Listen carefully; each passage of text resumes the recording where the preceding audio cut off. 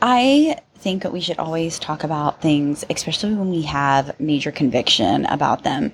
And one of the things that I see that makes me really sad is that there are so many business owners who are so focused on their clients, which is great, and that builds your business, don't get me wrong. But they're so focused on their clients that they forget to market their own business. They forget that maybe they want multiple streams of income. They forget that they can do other things besides serve a client one-on-one. And I think it's important that we talk about this because it's hard sometimes as a business owner to hold the duality of really while I'm doing other people's social media, like who is doing mine, right? Who's keeping up with mine or who's making it better, right?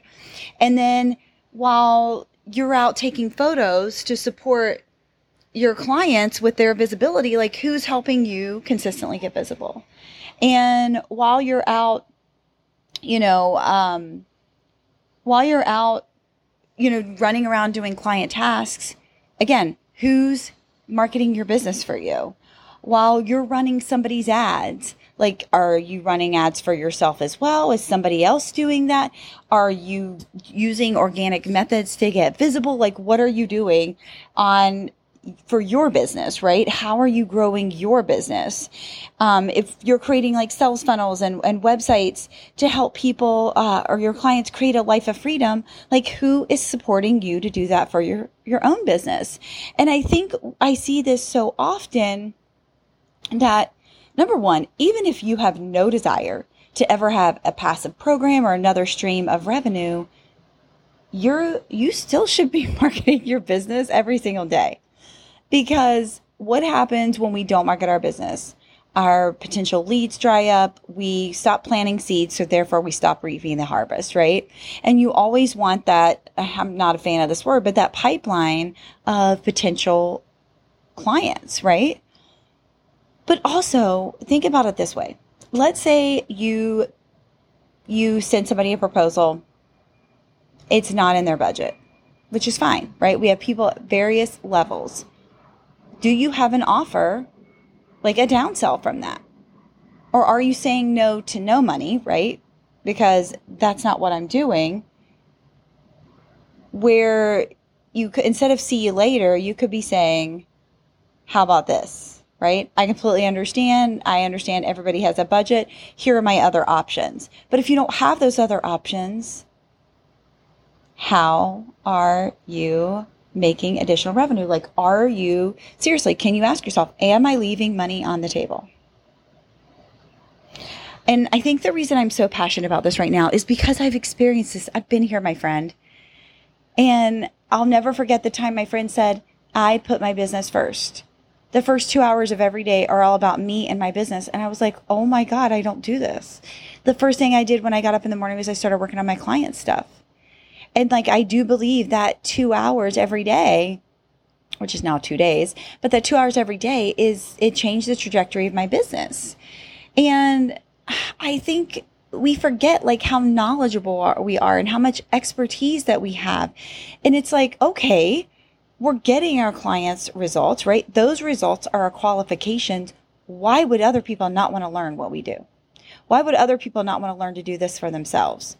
Why would those that don't have the budget, or some people have the budget and they just actually don't want to give up the control, like maybe somebody on their team would want to learn to do that. So if we're not offering, they're not taking, right?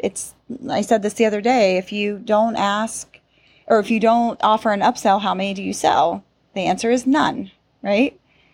So this is almost like a downsell situation, right? But if we're not offering a downsell, then there's no money coming in, right? There's no revenue coming in from that person. So why can't we have that additional option to those who aren't ready to go all in, or maybe they need to try to do it for themselves, and then they'll be like, oh yeah, this was totally, I understand why you're paying that, why you're charging that much.